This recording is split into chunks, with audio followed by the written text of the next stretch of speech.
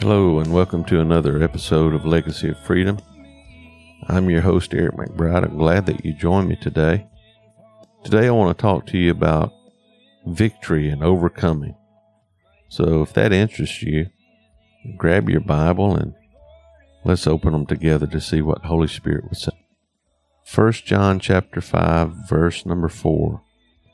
This is the victory that overcomes the world, even our faith.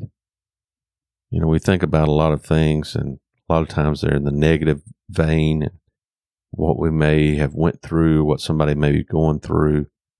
And a lot of people may not be looking at themselves as overcomers.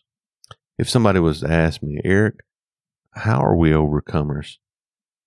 The answer that I will give them is, you're overcomers in every way and every day.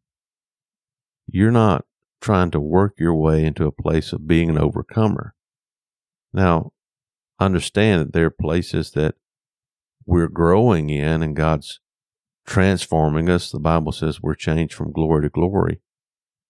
The reason you're an overcomer is because you go through things and you overcome or you defeat that. And so every day, you're an overcomer in every way. The moment we trust in Jesus and He comes into our lives and becomes our Lord and our Master, our Savior, we're living from a place of victory. And that victory is a place of, I'm dependent upon Jesus Christ. I can't live without Him. I can't live independently of Him. I need Him. He is the vine, I'm the branch, is what He says in John 15. So we're totally dependent upon Jesus. He is the source of our strength. He is the source of our salvation. He is the one who, it's His blood that has cleansed us from our sins. But my faith in Him it's like the key to that vehicle.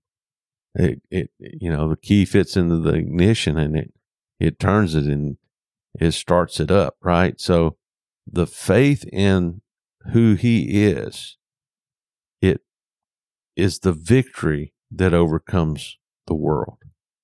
And, when Jesus, He tells us, He said, He was praying, look, Father, these are the ones you've given me.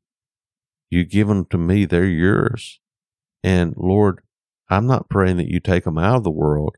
I'm praying that you keep them from the world. And so He's prayed for us. He interceded for His disciples, but not only for them, but He prays, Father, not just for these, but for the ones who will believe upon me through their testimony. And that is where faith comes in. And as we abide in Christ, His strength becomes our strength. Our faith in Christ really testifies that because He lives, I live. Because we're in Jesus, we can say, no weapon formed against me can prosper.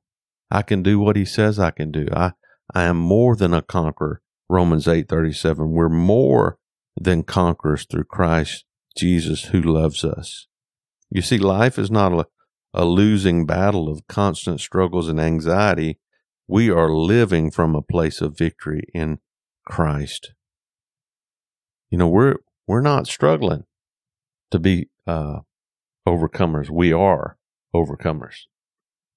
There is authority in the name of Jesus to shut down the opposition and for us to overcome through the power of the Holy Spirit. And we overcome on account of the blood of the Lamb and the word of our testimony, on account of our testimony. So what do you say? Today, let your words be words that are full of truth. Let your words declare, if God be for me, if the Lord's on our side, and He is, if we're His children, He's on our side. Doesn't mean we're always right, but it means He's for us.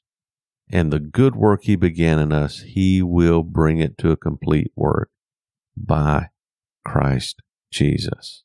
I'm thankful for that, aren't you? Well, I hope you realize today that we're living life from a place of victory.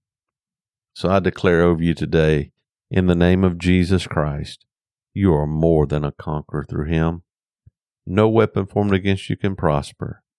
So live in such a way that others can follow in your footsteps to Jesus. Let's leave a legacy of freedom for others to follow. God bless you. Have a good day.